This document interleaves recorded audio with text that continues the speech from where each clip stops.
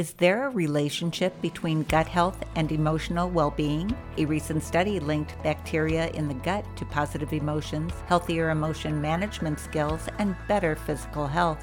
Over 200 women in the study filled out a survey assessing their feelings and how they handled emotions, as well as providing stool samples.